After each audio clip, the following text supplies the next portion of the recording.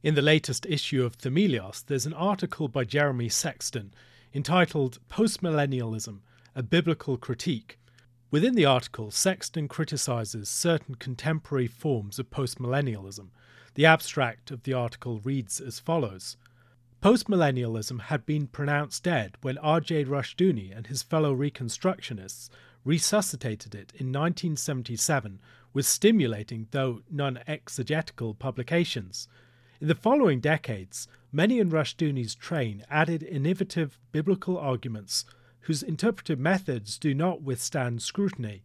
This article examines the hermeneutical idiosyncrasies and exegetical fallacies displayed in defences of postmillennialism by Greg Bahnsen, Kenneth Gentry, David Chilton, Keith Matheson, Douglas Wilson, and others. Postmillennialists routinely keep textual details out of focus or interpret them tendentiously in service of the belief that the prophecies of worldwide righteousness and shalom will reach fulfillment on earth before rather than at the second coming. Sexton is a thoughtful and independent-minded person, and I highly recommend that you read his article. You may well find it very stimulating.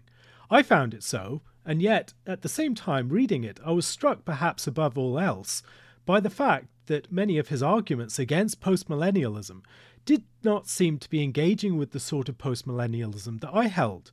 I am a committed postmillennialist, but it felt to me that in many respects he was speaking past the sort of position that I held. Nonetheless, talking with some other postmillennialists, it was evident that they felt that their positions were challenged by Sexton's article. While they took strong issue with some of his arguments, they did not feel that he was talking past their position to a different position entirely. For me, this highlighted something of the arbitrary way in which we designate theological positions and divide into different theological camps.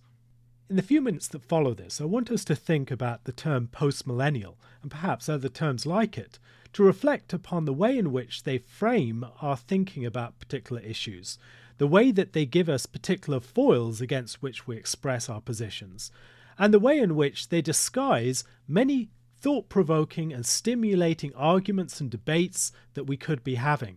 They can also mask important differences between positions, and as a result of all of this, we can be left with a much more obscured understanding of the issues at hand. In some ways, we can compare this to the question of where someone lives.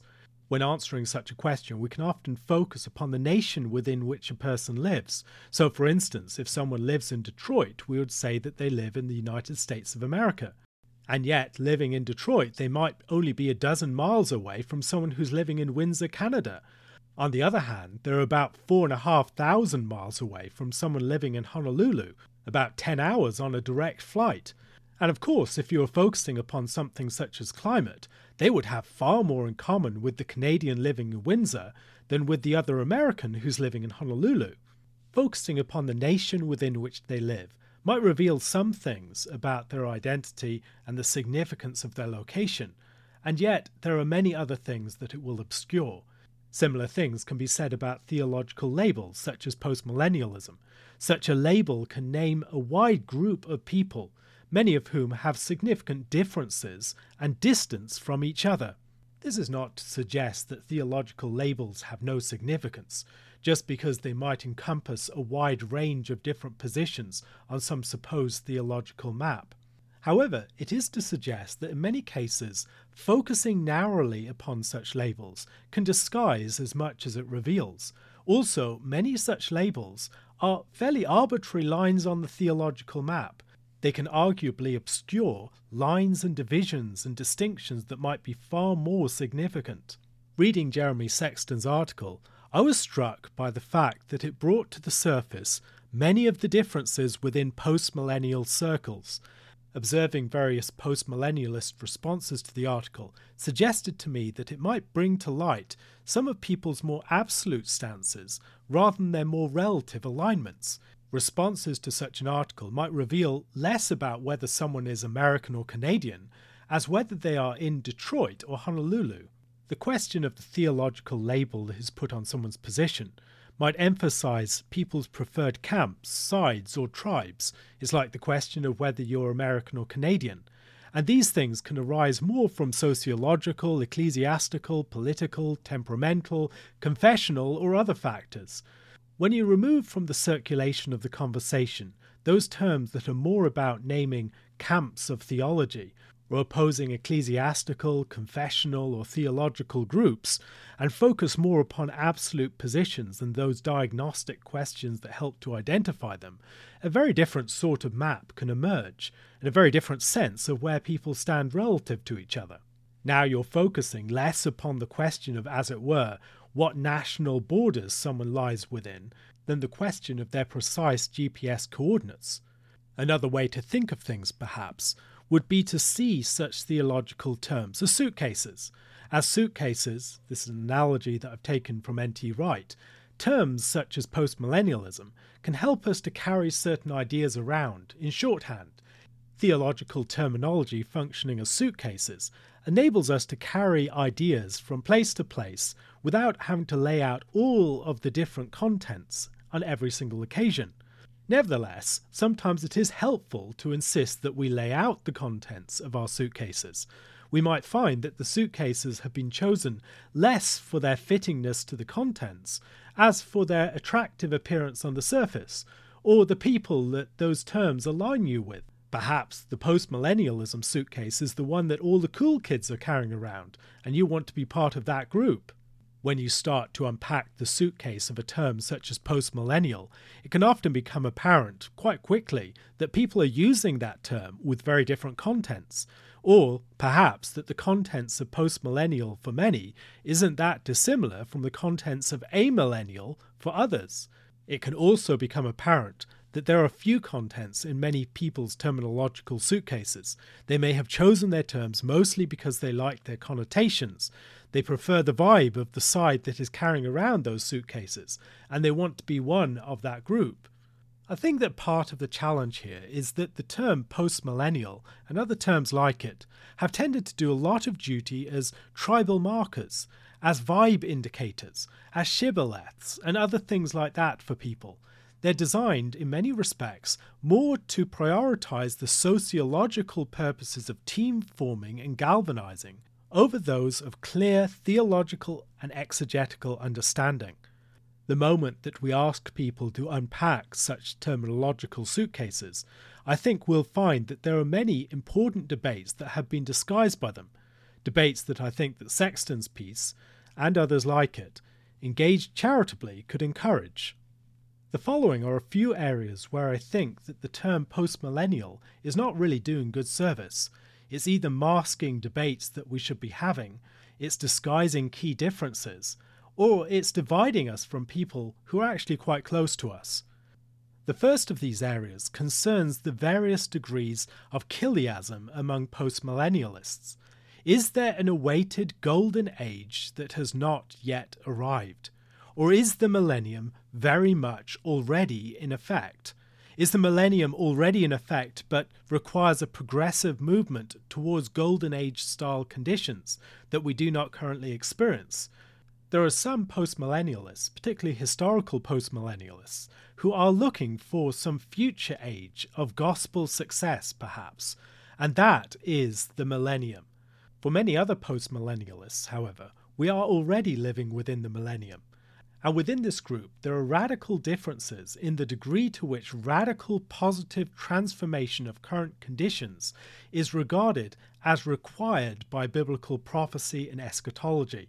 Perhaps we are already living within the millennium, but this period of time would not truly count as the millennium were it not to rise to a stage of considerably greater glory. A greater glory that for many involves a radical transformation of every single country so that the majority of their population, and perhaps even almost all of their population, identifies as Christian. This then can be seen as the second great area where the term postmillennial can disguise a lot of significant difference. How glorious do millennial conditions have to be to count as a fulfillment of scriptural promise? When you actually get into the details with many postmillennialists, it becomes evident that we do not agree among ourselves on this question at all.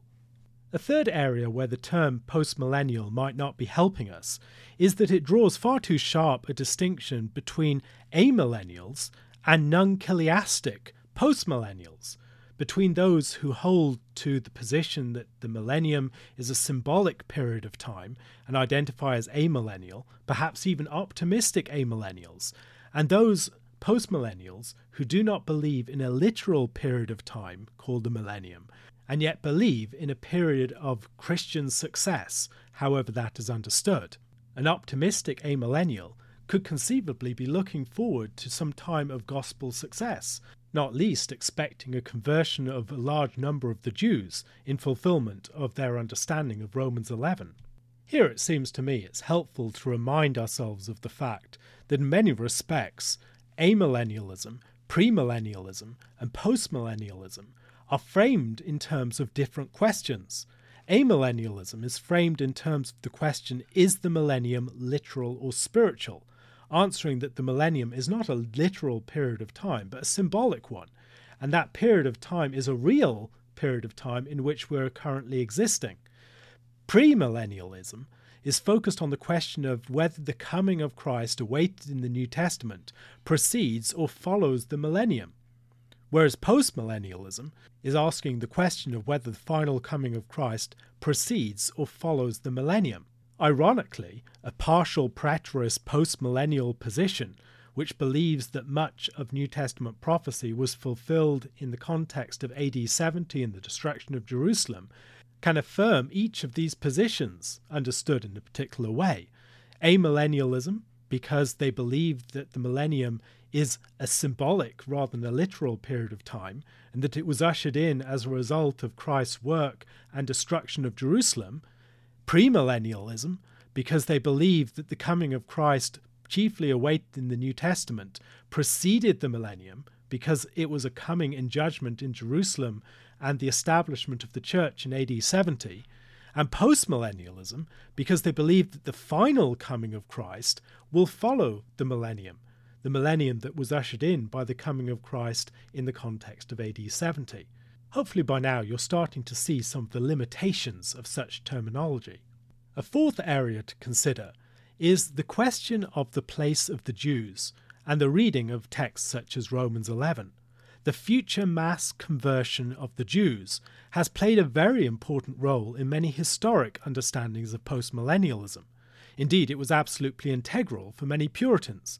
It's important to notice that among postmillennials today, however, this question of the future conversion of the Jews is often given far less significance, even among those who do believe in a future mass conversion of this type.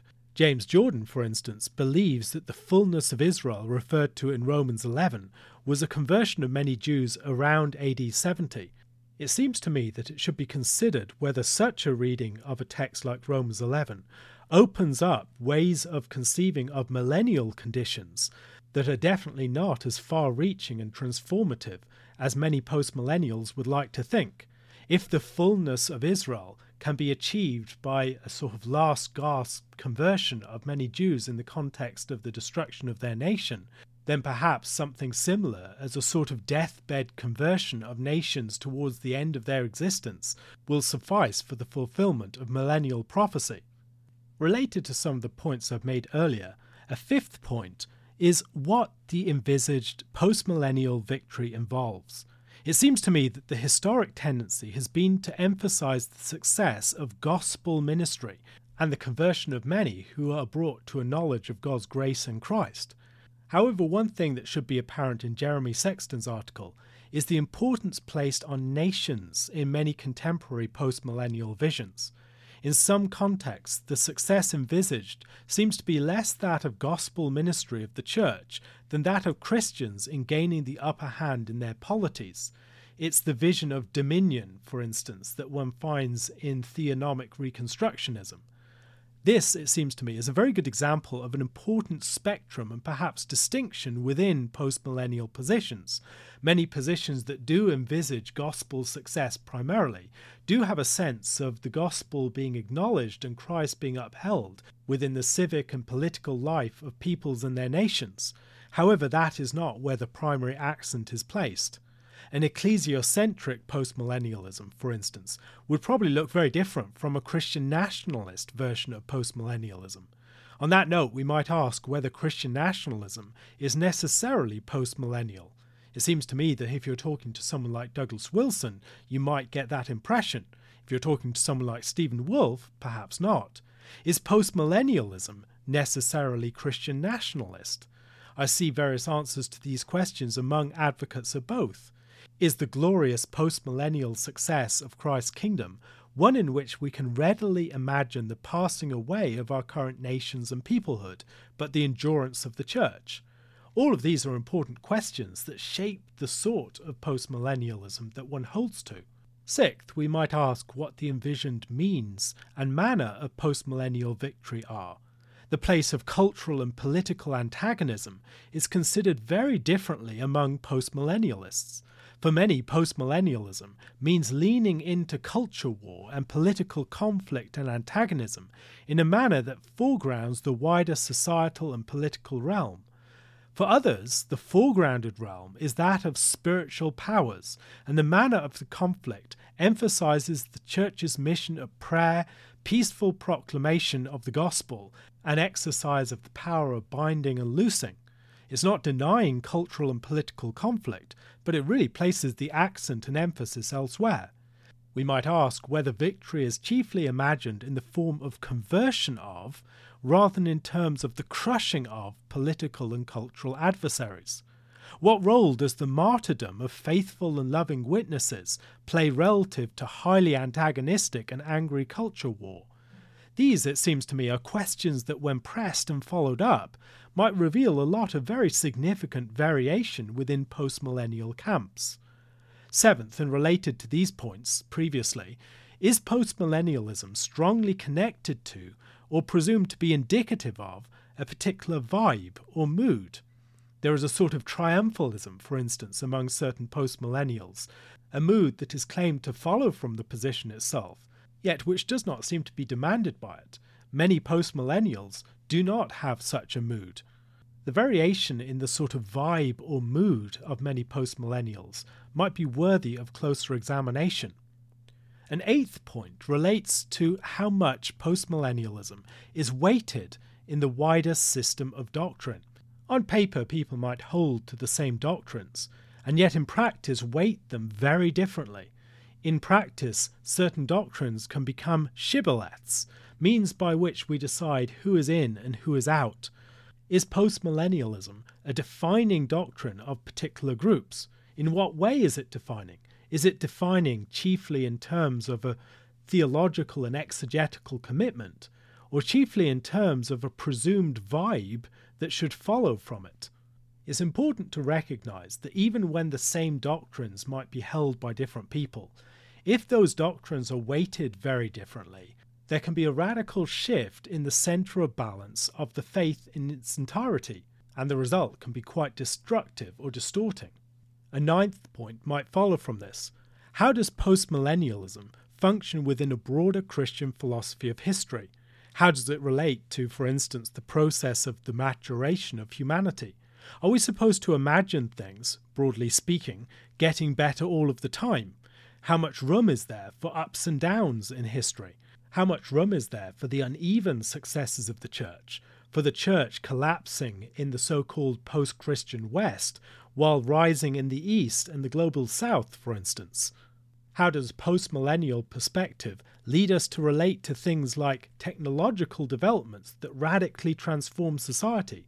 Is postmillennialism committed to some sort of Whiggish theory of history? We might also ask how it relates to the seemingly black-pilled character of many American Christian nationalist postmillennialists, the way that they view American society in extremely dark terms. Is there a danger that in focusing upon some ideal situation, people might be led to despair and to have the most negative perspectives on everyday reality on account of its imperfections? 10th, and beyond all of these things, I think that there are a host of exegetical questions that need to be answered.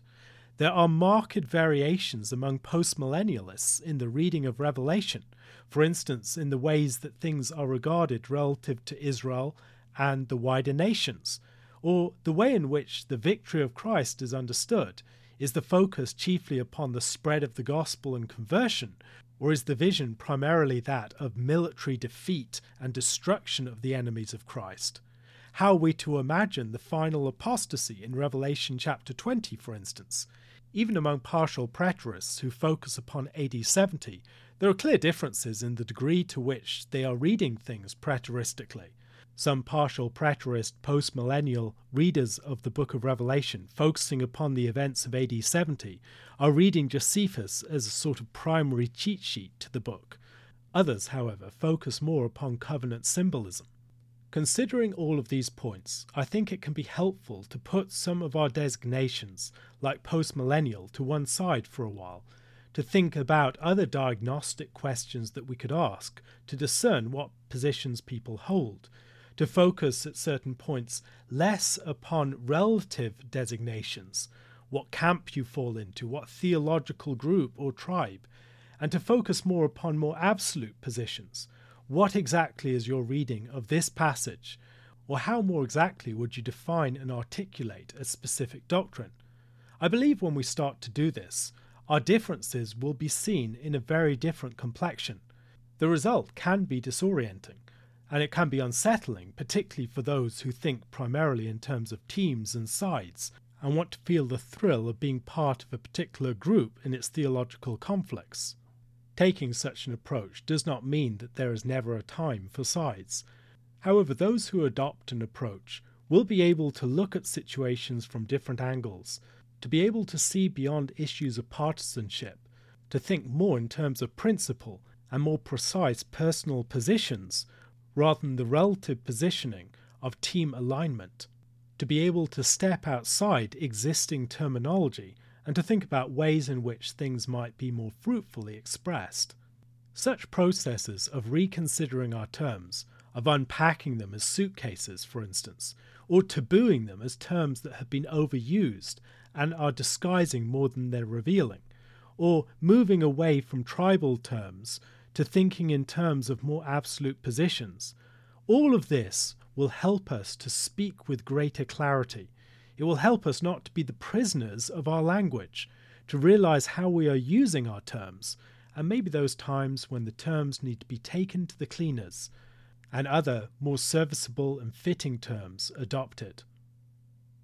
Thank you very much for listening. If you'd like to see more of my work, you can follow it at adversariapodcast.com. Alternatively, you can follow the Substack that my wife Susanna and I produce at argosy.substack.com. If you would like to support my work, any such support is greatly appreciated. It makes it possible to do a lot of the things that I do. Please consider doing so using the details given in the show notes below. God bless.